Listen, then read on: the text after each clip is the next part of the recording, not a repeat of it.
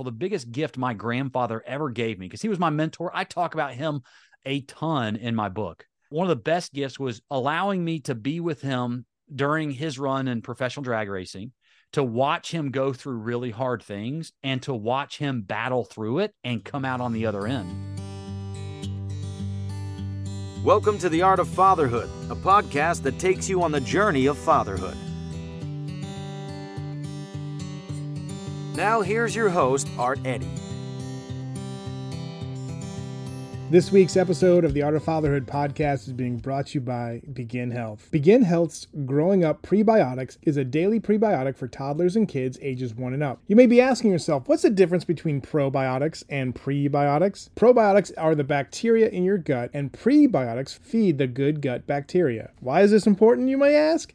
Over 70% of the immune system is located in our gut, and strengthening the gut starts with feeding it the good stuff. Growing Up Prebiotics is a tasteless and textureless powder that can easily be mixed into your little one's water, juice, or milk, delivering 3 grams of fiber per serving. So if you're looking to support your kiddo's immune system, make sure you pick up Growing Up Prebiotics at beginhealth.com. That's beginhealth.com. What's going on, everybody? Art Eddy here for another edition of the Art of Fatherhood podcast. I'm very happy to have Bryce Kenny. Thanks for taking the time to chat with me, sir. How you doing? Hey, I'm doing well. Thanks for having me on. It's going to be we're going to have some fun. I already know by the games right behind your head right there that we're cut from the same cloth. No doubt. When you mentioned Nintendo 64, I was like, yeah, this dude is, like, you even said, like, it's my jam, no pun intended, for NBA Jam, but I was just like, yeah, like, Nintendo 64 was amazing, like GoldenEye, Mario Kart, NBA Jam, NBA Hang Time, all those games, right? Like, you were saying NBA Jam was your favorite at that point, right? Yes. Oh, yeah. He's heating up, and then you got all the hot spots and stuff, man. And I had this one friend that always, his passion in life was to try to beat me at NBA Jam, and he would be winning. And for whatever reason, and I was always, it was Hornacek and I was the Utah Jazz. Yeah. And so it was Hornacek and Malone and the small guy. Stockton, yeah. And so every time, man, I would take Stockton, and all of a sudden I'd be just lighting up threes, and I would always come back and beat this friend. And so, but he would, throw the controller kind of a thing, and nothing brought me more pleasure than him just absolutely irate that I just so happened to beat him at the buzzer by a 7-point, 3-pointer from a hot spot just out of nowhere. So yeah, I love NBA Jam. That is all. Yeah. Video games at that time were so, like, competitive. Now you kind of play online and you don't, like, get the atmosphere of actually playing with someone either at an arcade or there. We're going to get into father in a second, but this is an awesome conversation about video games. But we would like no one would play me in Mortal Kombat because I would just smoke them. My friends, like, even when you had like the cheat where, like, if you had one hit on me, I'd die. Never, like, I'd still win. But one of my friends that played Madden when we, for like the PS1, we were so upset. I think it was like the Randy Moss, Tom Brady Patriots, where he'd set a play, put his controller on the ground and say all day, and he'd score a touchdown. We couldn't stop it. We couldn't do it. It was almost like the Bo Jackson Tecmo Bowl, like, cheat, right? And we were so pissed off. Like, you could never be him. It can't be the Pats. Yeah, yeah. Oh gosh, man. I was in high school, and that was the first game that did go online. You talk about the difference between, just playing in person and online, was Call of Duty, right? So it was right with the very first Call of Duty. And I had that one friend that was so good with a shotgun of all weapons. And it was so infuriating when you couldn't beat them. And so I purposefully do not own an Xbox, PlayStation.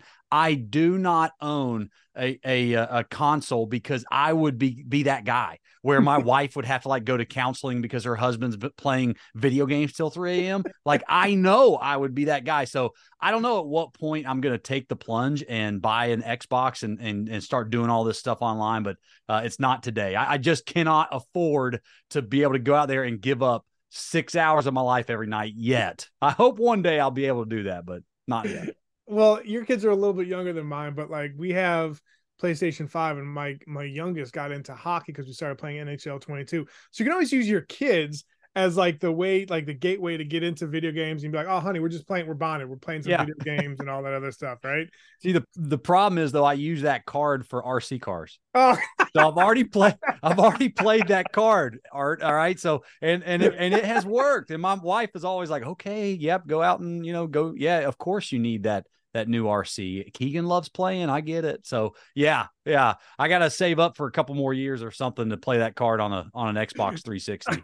I love the fact that dads have their go-to, like their vice that they could bring their kids in and be like, honey, trust me, this is what, this is a great, bonding Yeah. moment. So I love that. Yeah. He'll remember this when he gets older, honey. I promise. Such a great line. Yeah. He'll remember this. Nice. All right. So speaking of remembering, talk to me when you found out you're going to be a dad for the first time. What was going through your mind, man? Oh man. I had just an outrageously huge smile on my face because I wasn't believing, before you become a dad, you don't think that it's possible. Like you read about it in science books, but surely that's not something that we could do, And so I remember when she finally, yelled out from the other room, and I couldn't speak, but I was so filled with joy. And you do have that panic moment of like, oh my gosh, but I really think that's the best thing about 9 months out, that the fact that you have, yes, it takes 9 months for this baby to fully develop. It also takes us a full 9 months to like develop into that mindset of maybe I could do this. You don't think you can do it anyway. Even now, I've been a dad for 8 years and I'm not convinced I can do it, but you get where I'm coming from. It's like you need that 9 months before that baby shows up to actually think you could pull this off. Yeah, usually the spouse, like she's the one that's like nesting and getting things ready. You're baby proofing the house. You're making sure that the car seat's all set. Yeah, there's different ways of like preparing mentally, physically, and I guess emotionally. Yes. So especially for you with your great career, and we're gonna be talking about your book Geared for Life, but obviously into monster truck racing, you're a speaker, you go to different places and help out different businesses and share your inspiration so that you can inspire others and all that. So I think that kind of like paying it forward and making sure that people can find their own inspiration is a great way to like teach your kids like how to help others. So besides like paying it forward and kind of helping people find their own like inspiration, talk about some of the other values you're looking to instill into them. Yeah, honestly, I heard a really good interview with Ryan Reynolds, of all people. And I do like Ryan Reynolds. I think everyone does, but he made a really good point. And I think I've strived to do this with my own kids. He said, my goal with Blakely, his wife, is that by the time our kids are grown and out of the house, that they know how to make decisions. And like, for whatever reason, as simple as that was, it was so profound and then my wife and I started debating through all of this because she's the youngest of 4 girls and I'm the third of 4 boys. So my whole family was boys. Her whole family was girls. That's what makes it funny too. Because when my son does something, she looks at me like, is that just a boy thing? Or do I need to be worried? I'm like, he's fine. And then the same thing, my daughters will do something. I'm like, is that just a girl thing? Or like, should we panic? She's like, no, she's fine. That's just girls do that. And I'm like, okay. So, but we get to help each other out in that way. But what's crazy to me is because I was the third, and I think, you read all these birth order books and stuff. And I'm a big believer in that too, because you could see it. It's like, oh, I'm the third kid. I was way more independent. I just did not, my kids never even, or my parents never took me, they didn't drop me off at school and college and stuff. And my wife is like, thinks I'm, have some traumatic memory of my parents not being willing to take me to school. I was like, no, I made them stay home. I was starting preseason for soccer at Campbell University. And I was like, guys, well, I got a TV and a bag of clothes. Like, I'll be okay. You don't need to drive all the way down to Campbell with me for this. And I convinced them to stay home. But you've got that independence. And so by the time I turned 18, I knew how to make decisions and I knew how to live with them. My wife, on the other hand, she was the youngest. She was the baby. And it's not that she didn't know how to make decisions. But her parents just, they raised her differently, where she really didn't have to make a lot of hard decisions. So then she gets out in college, goes off to college, and she kind of struggled for a while because that was the first time that she had to make decisions and live by the consequences of those. And so as a dad, that hit home with me. I was like, I want my 3 kids, by the time they leave me, they're not going to make all the right decisions. They're going to learn and fall on their face, and they're going to make some good decisions and reap the rewards of all of that. But I just want them to know what it looks like to make a decision and be willing to live by the results of those. And I think if I can do that by the time they leave the house, man, I think that's a win as a parent. No doubt. Yeah, you mentioned something behind me in my room, in my office, my podcast studio, your podcast studio, and to behind you. It says sometimes you win, sometimes you learn, and like you want your kids to when they're walking for the first time, you don't want to put bubble wrap on them so they don't when they fall over they don't hit their head and all that. But Yeah. as time goes on, you learn like no, they need to fail, they need to learn, and that that scene in Batman Begins with Bruce Wayne and Alfred's like, why do we fall? Why do we fall down, sir? So we can pick ourselves back up, right? As Yeah. corny as that sounds, that's Yeah. when it comes to parenting. Like you need to do that, and you just want that. And it's funny, like I'm the third of three kids, and I was the only boy. But like when the college thing, like so hit a bell. Like I went to UNH and I commuted the first 2 years in the junior year. I moved in myself. I was like, yep, got my Yeah. TV, got my clothes, I'm good. Yeah. Yeah. Why you need to take me to school, Mom? I'm fine. Like I'll figure it out. Like it's hard. I'm a college student. Yeah, I love that. So you and I knew we were cut from the same cloth from the NBA Jam stuff, and now for sure, like we're like the same human being. Love it. I think I got a little more hair on my head though than you. I don't know. Yep. Yeah. See, You do it. I'm the Mohawk warrior. You're the no hawk warrior. I like it. That's cool, man.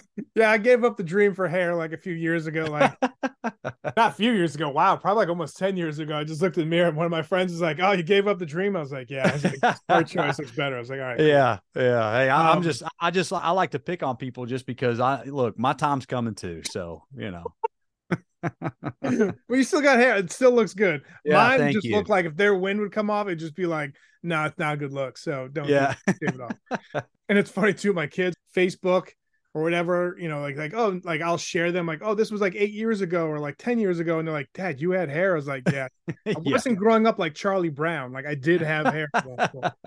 So it's kind of funny.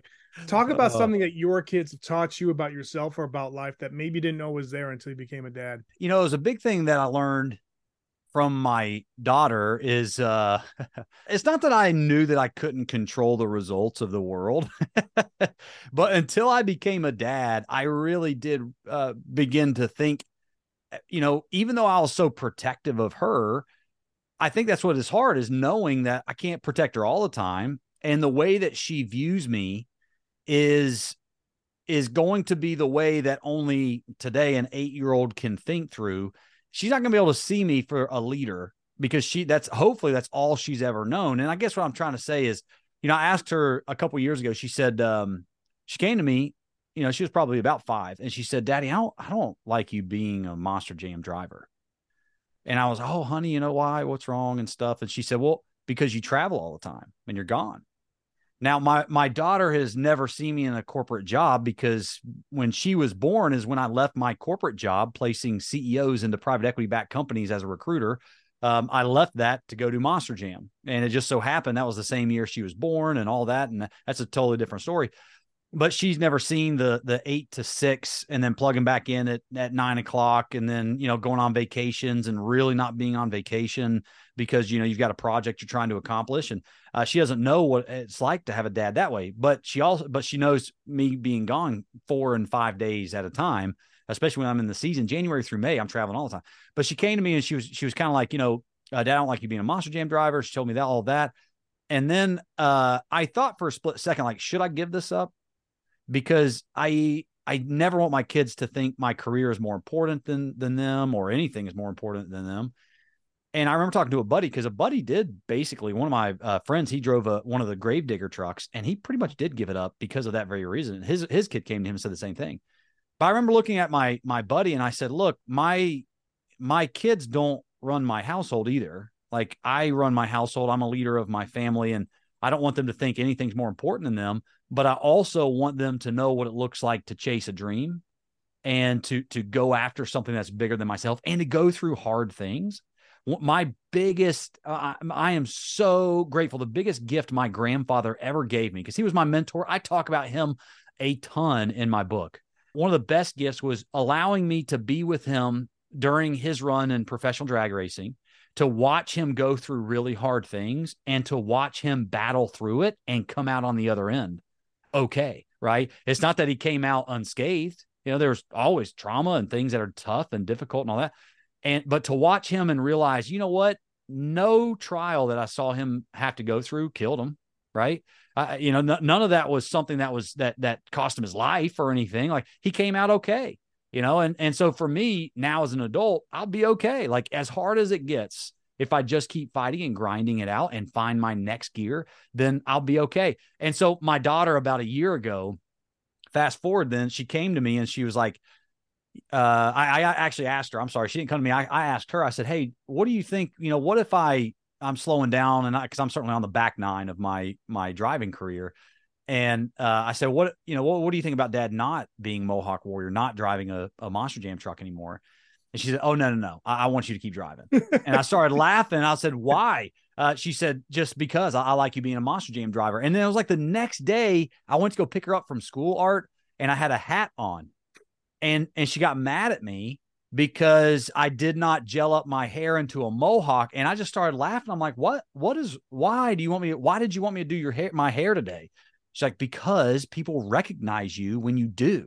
And I said, so you like it when Dad gets recognized as Mohawk Warrior now? And she's like, yes. So at least right now I'm still cool in their eyes. And I don't know how long that's going to last.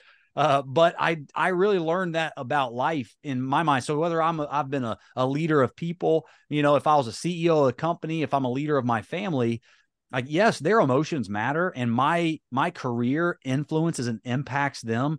But just to say, oh, it's hard on my family, therefore I need to change, that may not be the right answer. The right answer may be allowing them to see your struggle and then refusing to quit until you're on the other side of it.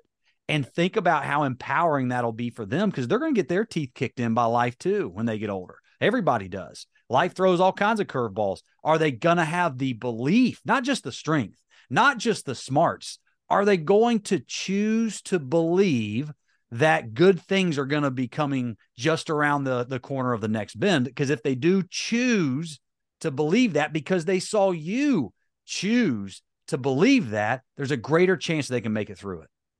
Bryce, I love that for many reasons. And something you said just about the idea of like having your kids see you struggle and see you fail, and you want that to happen because you grew from it as a person, seeing your grandfather do that, right? Mm-hmm. I think there's a lot of great things that kind of maybe bleeds into my next question about like a piece of advice or a dad hack you offer to new dads, but I just kind of want to go back. I just still want to stay here because like I'll talk to my kids and my wife too. Like, she works in the medical device field. I obviously run my own business, have to, get sponsorships to pay, keep the lights on, all that good stuff. And there are times where I tell them, it's like, it's a struggle. Like before we did a call today, someone like kind of ghosted me for a sales call, a marketing call. I'm like, it's going to happen. So when they ask me like because when we have dinner, it's like a focal point for us during the day.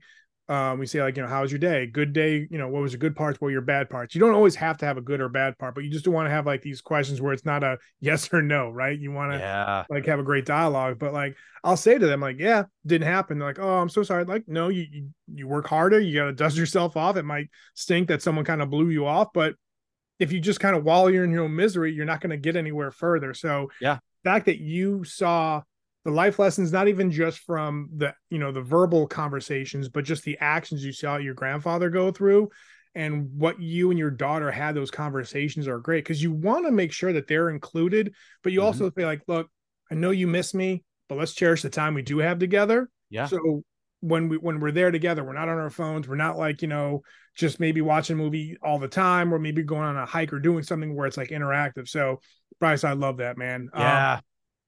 I love that question at the dinner table, by the way, that you're talking about. I always ask them, what was the best part of your day? Yeah. And they always say something, go through it. And it's so much fun to watch that and hear not just the things that get them excited that they experienced that day, but again, you're starting to hear what's important to them that day. If there was a social component, if it was something but a lot of times the older my kids are getting, their best part of their days are little wins that they had. Yeah. Right. Something that they learned in math or did something. They were the first one to answer the question right. The older they're getting, the wins are that much more important. And I know that's not profound. Like all of us would be like, yeah, that makes sense, because you're starting to care more about performance and all that stuff.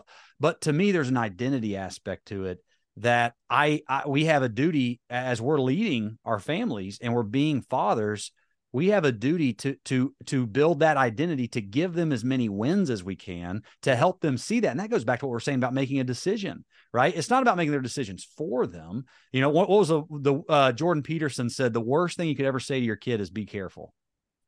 Right. And I agree with that. It's like, I want my kid, and I fuss at my wife all the time because she's always like, be careful, Keegan, and as he's going out the door, I'm like, look, he's going to be okay. We're not going to let him do something that's crazy, but some of the most joy I've ever felt in my kids and as their father is watching them go down a racetrack. Or my son was doing BMX for a little while. When he was dropping off of that starting gate, like my stomach was sinking, but when they come through it, man, how is it possible to feel more pride in your kids than that moment that they experience a win or they do something dangerous and they're okay? And just being able to support them. And I firmly believe this too, Art. Man, I tell my kids all the time that I'm proud of them. My dad did that for me growing up, and he always talks and jokes like that's the only thing he did for me. And I don't know if that's true or not, but he was a fabulous provider, and he was always telling me he is proud of me. And honestly, what more do I need to run through brick walls than that? Yep. But I'm a big believer in looking at my kids and saying, I am so proud of you. But I have also learned that there's a flip side of that coin that I also have to ask. There's a second question. It's, are you proud of yourself? Nice. Like, I'm proud of you for that effort, buddy. You did great today in your game. You did so good. Are you proud of yourself? And they always look at me and they're like, yeah, Dad, I'm proud of myself. Now, because I heard someone say this a long time ago, and they were like, look, you're not always going to be there to tell them that you're proud of them. And if all of their self-pride is based on you saying that, it's good, because a lot of people never had that from their dad at all growing up. Yep. And that's good. But the great thing is, when you're not there and they're grown and out of your house, are they going to learn what it looks like in the moments to be proud of themselves and their own effort? And that it takes such a small decision, because it's actually a question. It's not like you've got to point those out. Hey, I'm proud of you for doing this, this, and this. What about you? Are you proud of yourself for how you played today? And listening to what brings them out, because they'll tell you what was important to them. That has allowed me to find my own next gear as a dad with them. And think about a 20-year-old kid that knows his dad loves him and is proud of him, and then also knows how to work at a level that he's proud of. Man, that's an unstoppable kid. Yeah. I think you can give another piece of advice or a dad hack, but I think I think you already answered my next question about like dad hack or piece of advice. Not only tell them that you're proud of them, but ask them if they're proud of, what they accomplished or what they did for that day. That is amazing. And, you said something about like, you wonder how long you're going to be cool in your daughter's eyes. I think like the coolness factor, everything changes at different ages, right? But I think the biggest thing that I kind of give kids is like, oh, you got teenagers, especially daughters, good luck. I'm like, you feed into that stereotype, then you're going to have that stereotype, right? Like someone says to you like, oh, that kid's rambunctious, he's the class clown, he doesn't, can't sit still in school. Well, okay, they're telling me that. So I guess that's what they're expecting of me, right? Yes. I always say, like, take stock in your kids. Like, it seems like our families both respectively, like, want to like learn about their day through dinner and all that. And we actually care. And one of the things, instead of saying like, I'll rub some dirt on it, or, hey, if that person is going to be your friend in life, they'll still be there with you. But if they're not, then they'll just drop off and you don't have to worry about them. Saying that to them is like showing like you don't care about like the issues that they're going through, because something that a 15-year-old is going through is a lot different than a 44-year-old going through because of that life experience. So my advice to, other people, and just when you were talking about, like, I wonder if my daughter's going to still think I'm cool. They'll think you're cool because you will care about what's affecting all of them, right? Like my wife and I will have conversations being like, oh, so-and-so was kind of like had a rough day, or so-and-so was kind of a bad mood. Well, let's just kind of find out what's going on. And one of us might have a one-on-one, and you learn like how to, I know, this, like, your three different kids have different ways of expressing themselves and talking to you. Like not all of them want to sit down with you. Some of them might want to go on a hike or a walk with you, or someone want to like build Legos and talk that way, where it's, not feels like it's forced. But I'm just saying, like, the idea of like a coolness factor, I think as they get older, especially teenagers, if they're like, he really cares about me, that's cool. That's the thing where, because kids are always at that age trying to find their identity. And if they can find their circle, not saying you be friends with your kid, but I'm just saying, like, be there for your kid, Yes. Yeah. And just being able to, like you're saying, it's not, you're able to hear them. They feel like they're heard. But also like I just think to your point, like they maybe they're just seen as a human being more so than anything else. And man, that in and of itself is empowering because, I know a lot of people grew up and they're resentful towards the way they were brought up or their relationship with their parents. And to break that chain, I guess, to change that, man, when in doubt, ask a question. When in doubt, ask a question. Get better at asking questions. And I don't know about the social component because even hearing my 8-year-old talk about drama in third grade, like, I'm waiting until middle school because I'm going to hate all the other kids in that school. I just know it. I'm already aggravated at the teachers that, even just marking them wrong, not because they missed a question, but because they didn't say something encouraging to my beautiful 8-year-old that doesn't ever do anything wrong. Right. But, going into middle school, man, I'm not looking forward to that social component but I that's the only thing I'm telling myself. And I don't know if this is true or not. So you tell me. If I get really good at asking questions to my middle school daughter, then I have hope to actually get through it. You will. No, it seems like middle school now in like today's society is worse than high school. Hmm. It seems like everybody's kind of like testing the limits. Like sixth grade, you're kind of like the first day face at a job. You're like, all right, I can do this. And like towards the end of that year, you're kind of like, oh, there's only three grades here. Different classes in different places around the world country have different like setups. But where we've been, it's always been like, sixth, seventh, and eighth for middle school, right? Mm-hmm. And so I would just say like prepare them to, just be there for them. High school, my oldest is in high school and she's like so much better than middle school. Whereas me, like I thought middle school was awesome growing up in the 80s and 90s. And then high school, you're kind of nervous because you're just like, that dude's the same age as me. Like, how is he that tall? Like, right? Like you just kind of felt like maybe I fell into the stereotypes of TV shows and movies being like high school is the scariest place. But no, I think it's just, I think the biggest thing is just communicating with your kids. And maybe also too, depending on how you and your wife see it this way, kids don't need social media. Like my kids, even in high school, they don't have social media. My kids were like, why can't I have this? So-and-so's got Snapchat or Instagram. I'm like, you've got 50 eyes looking at you and judging, and you feel that. You go on social media, you have millions of people like from anywhere around the world and just like poking fun at you, and they don't even know who you are. Yeah. I said, you're trying to find yourself. So that would be another advice. I mean, like, as much as like you guys run your family the way you want, Bryce, but like I've found that like just being in this parenting space, someone's like, oh, because we all have FOMO. Like we all have FOMO, but especially at that age where they're trying to find themselves, it's like, am I not as good at that person? So that's just my piece of advice, man. Absolutely. Yeah. We have no plans to do social media. We haven't even set a time limit. I mean, I got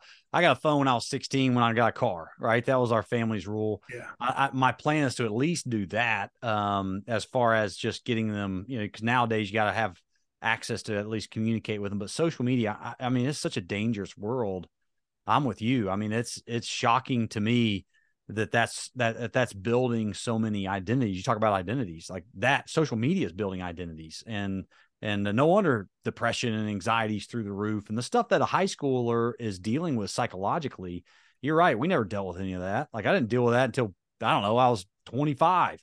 Here you got a 13-year-old having to go through some of this stuff, and I don't envy that at all. But it's funny because I think people think that, oh well, if I'm doing that, I'm sheltering them. You hear that word. It's like, well, you don't want to be you don't want to shelter your kids too much. Well, why not?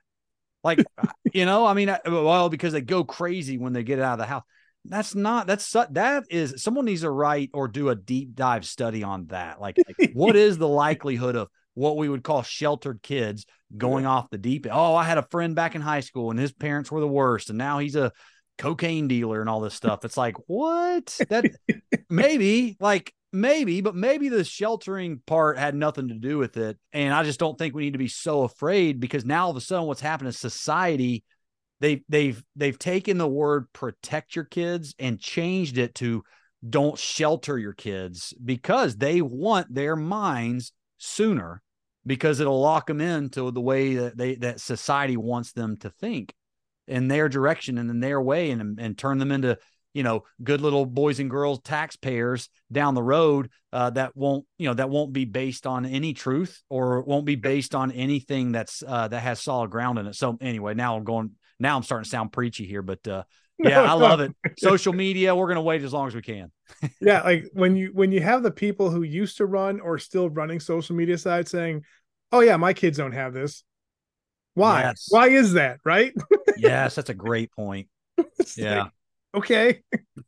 So I don't know, man. All right. Moving on to your book, Gear for Life, meaning making the shift into full potential. I love the fact that, you wrote this book, obviously, for a monster truck driver, Guinness World Record holder, which we'll get in a second, speaker, and so much more. At what point, because everyone probably says, outside your family, probably, friends or just people in your circles being like, Bryce, when you going to write a book? Was it kind of like that? Or did you think about writing a book and then like you had the time, like, all right, let's go do this? Like, how did this book come to be, man? Yeah, I never thought I would write a book. I had no plans to either. I love speaking. I love it. I enjoy it, not because people have to sit there and listen to me by any means, but I love the prep that goes into doing a talk, because I'll prep for 100 hours and then rehearse. It makes me a better version of myself when I'm trying to piece together, like, how can I create value for this audience?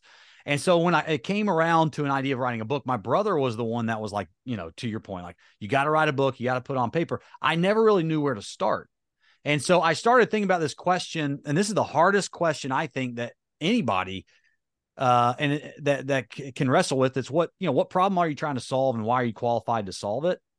And that's a big question for a speaker. It's a big question for an author. And I struggled with that a lot. And so as I started going through and writing that, I finally realized, I'm not the guy that if you were like, Bryce, I need to understand what it takes mentally and physically to like win an Olympic gold medal. Like, I need to run at that level, perform at that level. I'm not that guy. I don't know. Right. I don't think that there's a secret to life out there. I just don't. What I've come to realize is that I'm an expert in finding my next gear, going from one situation, getting out of a bad situation and turning it into a good situation. Right. I've been an expert at that. I went from professional drag racing to getting fired from a corporate job to getting another corporate job that was very lucrative, placing CEOs into private equity, and then switching in from that into Monster Jam and leveraging that business experience that I learned into the world of motorsports. It looks so crazy, and it looks like I was just all over the map.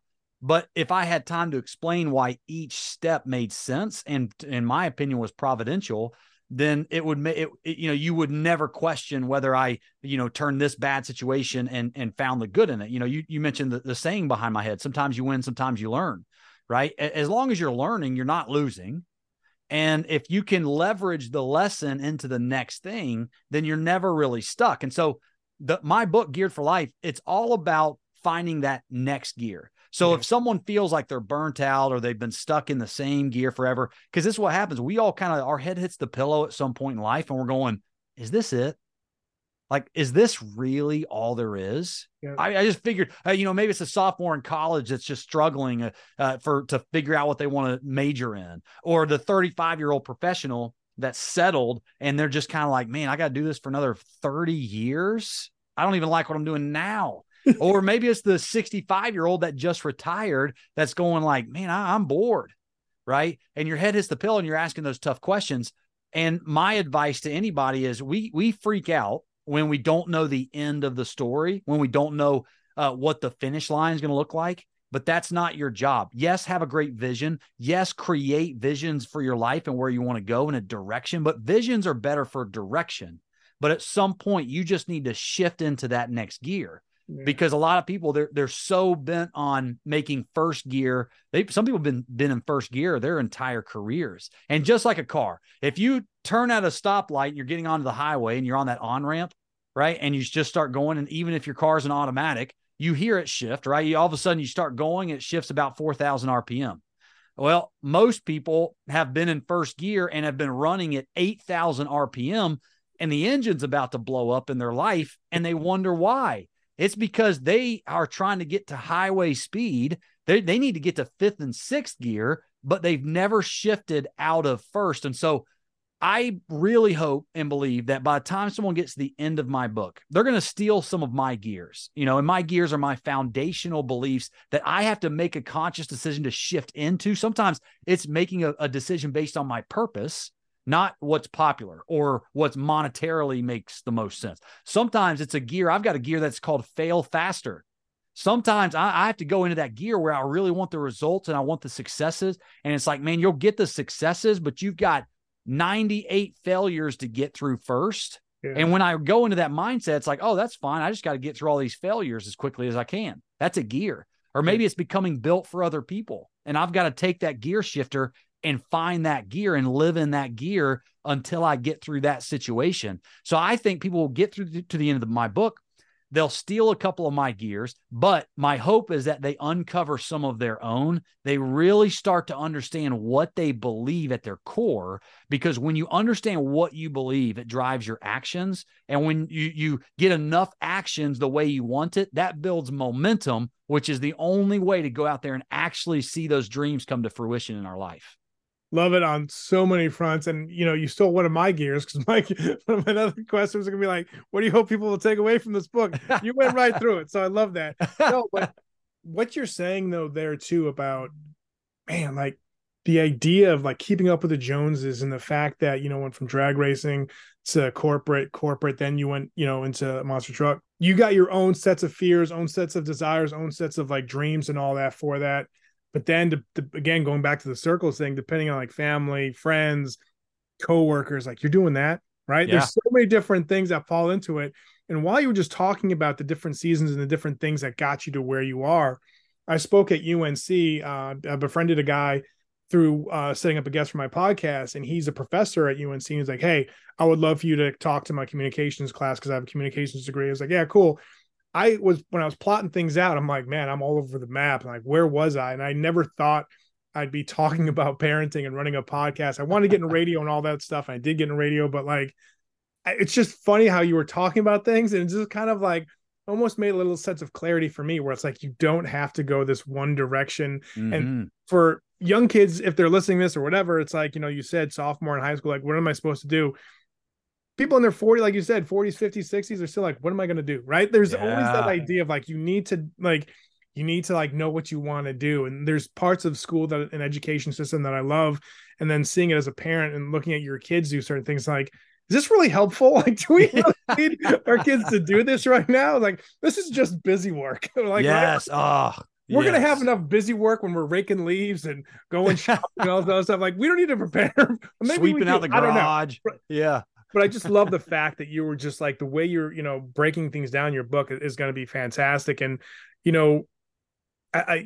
while you're writing this book, are there certain parts of your life where you're sharing with the audience, where you're just like, you look at it differently from, of course, hindsight is 2020 and all that good stuff. But like, for you, was there one part of your life where you shared, where you were like, man, I'm so glad it was almost like a no-brainer. Like, yeah, this was gonna be a no-brainer. But at the time, you had like so many qualms or just issues. Like, is this gonna work? Is this gonna work? Yeah. Did you have one of those moments that you'd like? Yeah, it was when I left my corporate career for Monster Jam. I took a 30% pay cut to do it.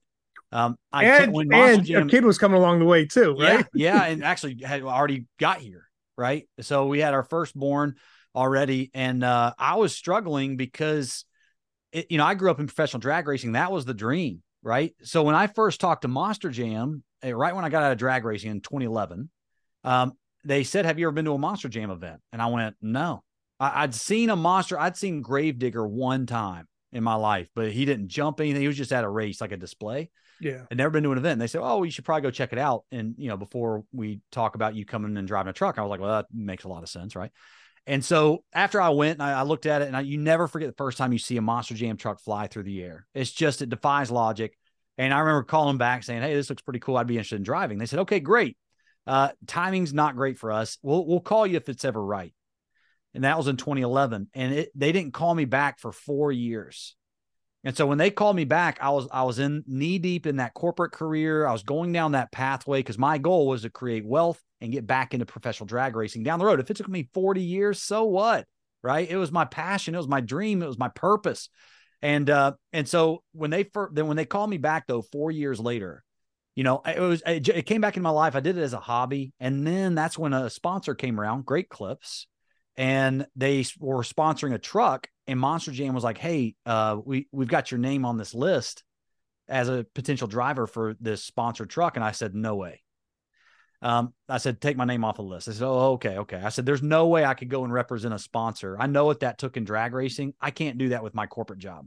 Yeah. And they said, okay. So they called me a month later. Hey, man, we know you said take your name off the list, but you're actually one of the finalists of the trucks. What do you think? And I said, absolutely not. Yeah. I said, I told you guys to take my name off the list. I'm serious. I can't do it. I said, okay. One more month goes by. They call me. They say, Bryce, we know you said take your name off the list, but we didn't because we didn't think they'd choose you. They've officially chosen you as the driver of this truck. Like, what would it take?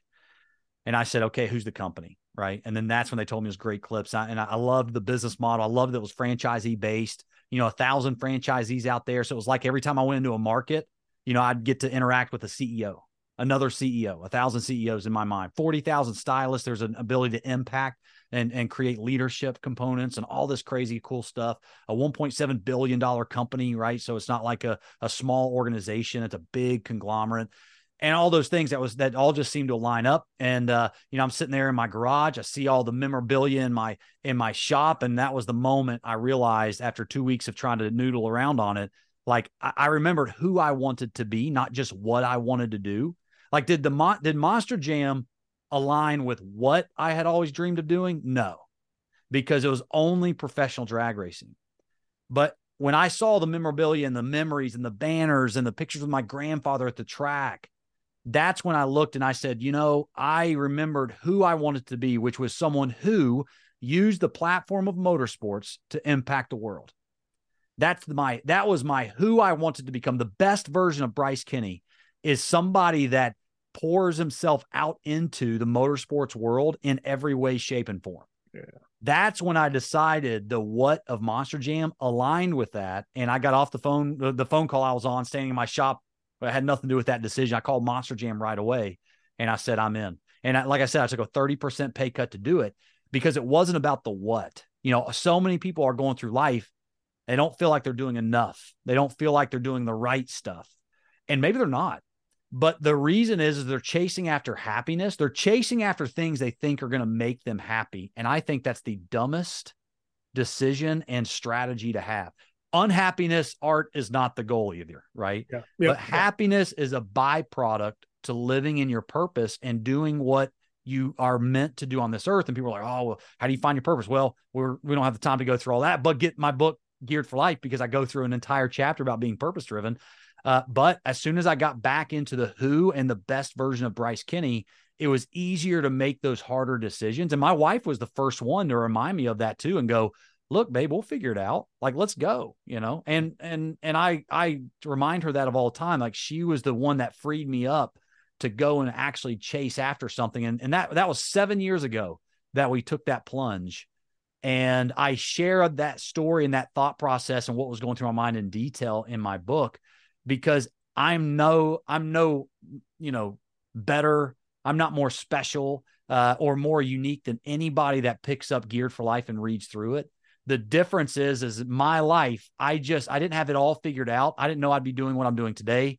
I just took one situation, whether it was good or bad, and I found a way to shift into that next gear. And when things got more chaotic and those RPMs in the engine were reaching 7,500 RPMs and life was screaming at me, I thought it was all going to blow up. I just shifted into the next gear. And then all of a sudden I got so much momentum that here I'm sitting here on your podcast talking about my book and all these speaking engagements. It doesn't make me better than anybody, but it was one decision that led to the next one, to the next one. And I just never gave up and allowed myself to get burnt out and never allowed myself to go all the way back to neutral to start over.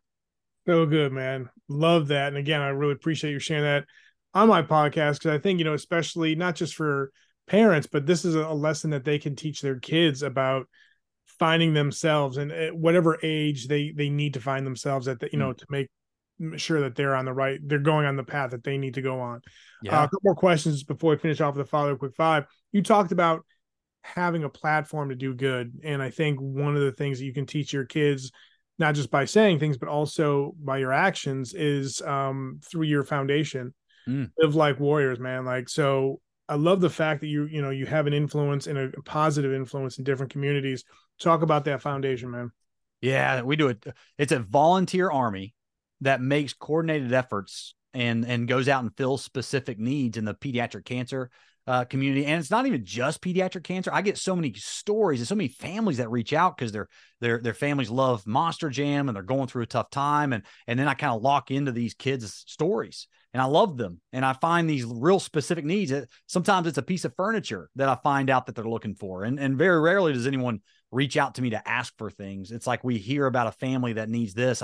I heard about a family that was Ubering 2 hours one way to their cancer treatments for their little girl because they were in a car wreck a year previous. So I was like, hey, look, all it takes is a volunteer army of people and go and make a coordinated effort to go and fill that. And that's exactly what we did. And so I've got a warrior chain. I call it like my bat signal that goes up in the sky. Nice. So when I find a need that we need to fill, I just put the bat signal up in the sky and these people jump all over it because they know the money's not coming to me. Right. They know it's not going to pay for rent or printer ink. It's going to fill that specific need. And I had Chris Angel, the Vegas magician. He's been a buddy, and his son has gone through 2 bouts of pediatric cancer. And Chris actually saw my post because I was just trying to find any vehicle out there in the United States, and then I was going to find a way to get the vehicle up to upstate New York. And I found some, like one was in Kansas and one was here, and they were decent little cars.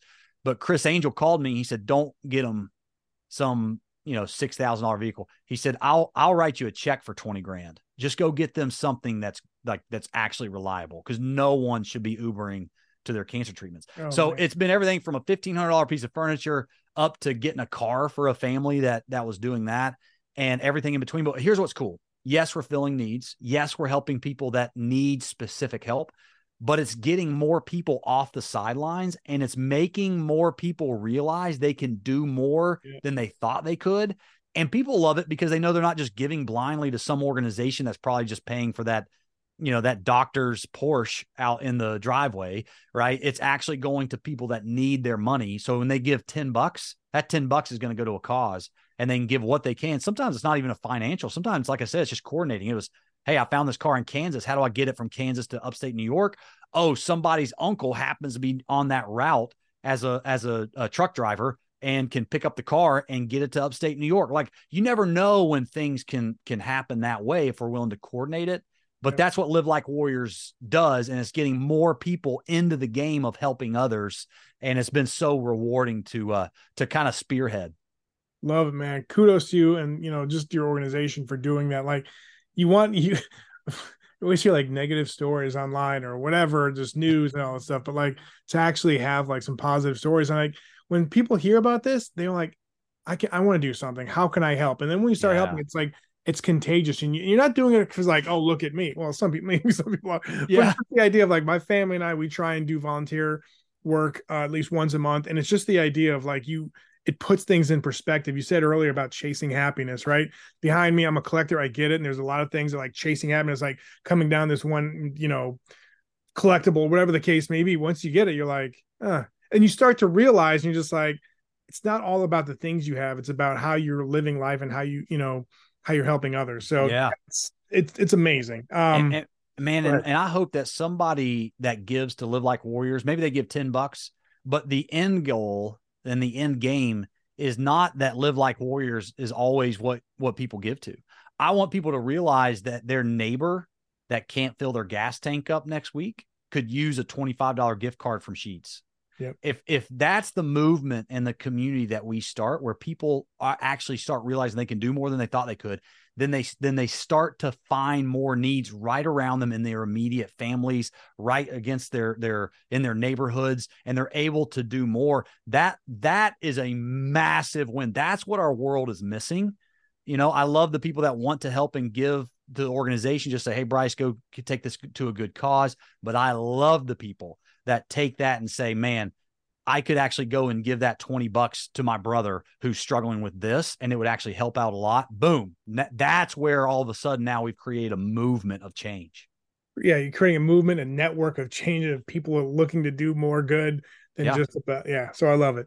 One more question. I got to say, like, kudos to you for the Guinness World Record. And that's something not just pride that you can have for yourself, but also a great way to live, pass on some legacy and all that. To have a Guinness World Record is legit, man. So just talk about getting that record and what it meant to you at the time. And now reflecting back on it, like, what does it mean to you now?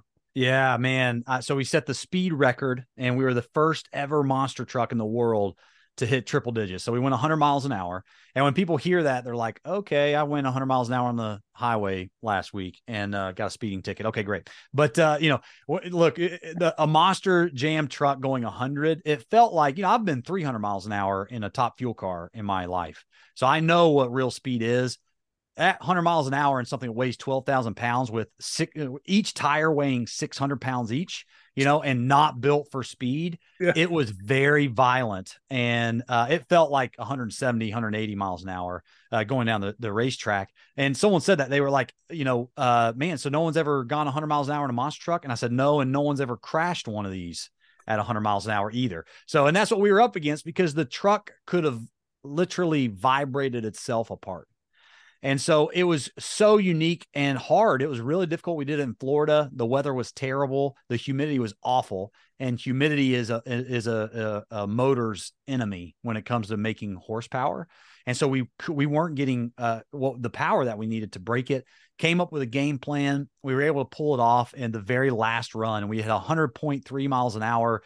And it was cool because, like you said, I had never thought about being in the Guinness World Record book. When you open up the 2022 Guinness World Record book and I'm on page 103 and I'm right there.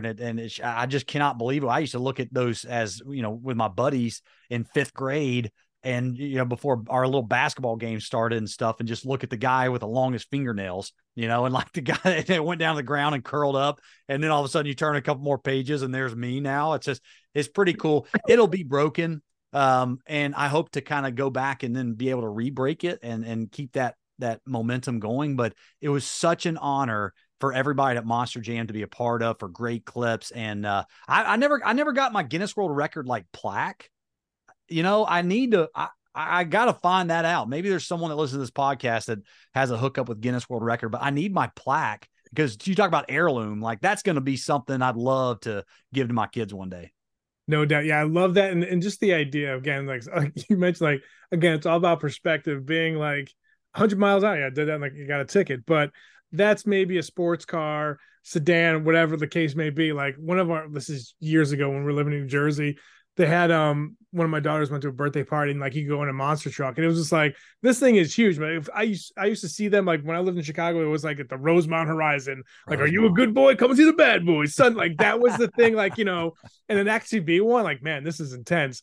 So yeah, it's just, again, it's all about perspective. Again, congrats on getting the Guinness Book record, and yeah, hopefully get you're just, you should get some type of like trophy or something. It's like, this is what I did, man. That's fantastic. Yeah, it'd be cool. And you're so good at telling stories, because everybody that looks at the Guinness World Records at school, like at the book fair, because it always be there, like, featured, and you always look at the fingernails, the tallest person with the shortest person in America, like in the country. Like, yeah, I love how you just like pretty much brought up so much nostalgia right there about the fingernails, man. Oh man, I love it. And I tell a lot of the behind the scenes stuff as well in my book about that moment. And it's actually I'm a big believer in making memories, not egos. And that's a whole gear that I'm in. Right. And so maybe that's why I haven't really fought to find that plaque, because the memories I've got from that day and working with my colleagues and doing that, it meant more to me. That to me is what I refer to as like the best trophies are the ones that are like the memories we make along the way should be the trophies that we're trying to gather and have on our shelf. And, but because of that, and because of that gear, I haven't been tenacious enough to get my plaque to hand down to my kids. So anyway, but I hope people do enjoy the behind the scenes stories and all the stories I tell in my book. People aren't going to buy this book and go, oh, great, now I'm going to like learn what it looks to drive a Monster Jam truck. Like, you'll learn some of that behind the scenes stuff, and I use that to make my points. But you're going to walk away from that book realizing that you believe more than you realize you believe. And there's more opportunities to go out there and create change. And there's more ability for you to just find that next gear you never knew you had. And if you do that, man, you're unstoppable. Love it. Yeah. Great read. And people should definitely check it out. And of course, we're going to finish off with the Father Quick Five. Favorite family movie? Do you guys have one right now? Yeah. It's the Adam Sandler. can't believe I'm bedtime stories. Okay, nice. Bedtime stories where he tells a story and it comes to like it happens in real life. My kid, we love that we love that movie. Nice. Genre of music or a band you couldn't wait to introduce your kids to is? So it's not that I couldn't wait to introduce them to country, but I'm a country fan, and my daughter has like taken it on as well. So there's a song 5'9" by, I can't remember who it is, but I always love it because it reminds me of my wife so much, and my kids get to watch me like rock out to 5'9", that country song, and they know it's about their mom and me just getting to like, be insanely grateful that I get to be her husband. Nice. Love it. Describe the perfect family vacation. Where would it be? At the lake. Well, that's actually probably selfish because my kids are getting a little spoiled. And they're like, oh, like we're on the lake this weekend. And they're like, oh, how many nights we staying? Just one, right? I'm like, what? Who are you? Like, we get to go to the lake this weekend. What? So they're getting a little spoiled. For me, it's perfect because, sit there by the fire pit, have a nice cigar, enjoy the music outside and all that stuff, and just looking at the water. Oh man, that makes me, that lets all the anxiety just melt away that comes along with, being on the road and being away from family. Those are the memories. Oh, I love making with my family. Nice. All right. Fourth, I'm gonna kind of switch up a little bit for you, for drag racing and all that. Was there a venue that you really enjoyed? For maybe people that haven't gone in person to that track or that venue, is there a venue that you would highly suggest people to check out? My favorite venue to compete in is actually the Cardinals Stadium. So the Arizona Cardinals, it's there in Glendale. It's huge. The floor is massive. The fans are always loud, but it's funny. The craziest fan base is actually El Paso, Texas. Oh, wow. So it's a border state or city. You've got people from Mexico up on the mountainsides watching from Mexico into the stadium, which is the UTEP stadium. But the fans that are there in the stadium, they will not leave. Saturday night, they are yelling after freestyle. They will not leave. I'm walking around waving to people, telling them bye, and they're not going anywhere. And so that's what you hope for. You feel like a rock star in that moment, but you just know, like, these are the things I'm not going to forget 40 years from now. Yeah, nice, man. Love that. And lastly, top 3 words you hope your kids would use to describe you as a dad. What would you want them to be? That's a good one. I would say a leader first, passionate, and humble. Nice. Great. Those would be the 3. If I could dream it, that would be the ones I hope they can carve on my tombstone from their perspective. Love it. No, those are great 3 words. People, make sure you follow Bryce on Instagram at Warrior Bryce. In addition, pick up his book, Geared for Life, Making the Shift into Your Full Potential, at Bryce Kenny or wherever you purchase books. Again, thank you so much for your time. I loved your insight on father. I love your just outlook in life, and also like just spreading positivity. And that, obviously comes through in the book, but I wish you and your family continued success. But man, it was an honor chatting with you. Thank you, Art. I appreciate it, man. Had a lot of fun as well. And we'll just have to fire up the old N64 one of these days when I'm near you and battle it out on NBA jams. Awesome. Can't wait. All right, buddy. Thanks. I want to say thank you to Begin Health for sponsoring this week's edition of the Art of Fatherhood podcast. Really appreciate the work that they're doing with their Growing Up prebiotics. It's a daily prebiotic for toddlers and kids ages 1 and up. If you want to look to support your kiddos' immune system and digestive health, make sure you go to beginhealth.com. And while you're on the internet, make sure you go to artoffatherhood.net. Check out the podcast, check out the weekly columns like Dad's Doing It Right, Collector of the Week.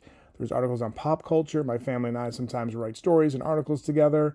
All great stories centering around family and fatherhood. And also, please rate, subscribe, and review wherever you get your podcast. It helps get the word out. I really appreciate your support. Thanks for listening to the Art of Fatherhood podcast. Leave a review wherever you listen to podcasts and go to artoffatherhood.net.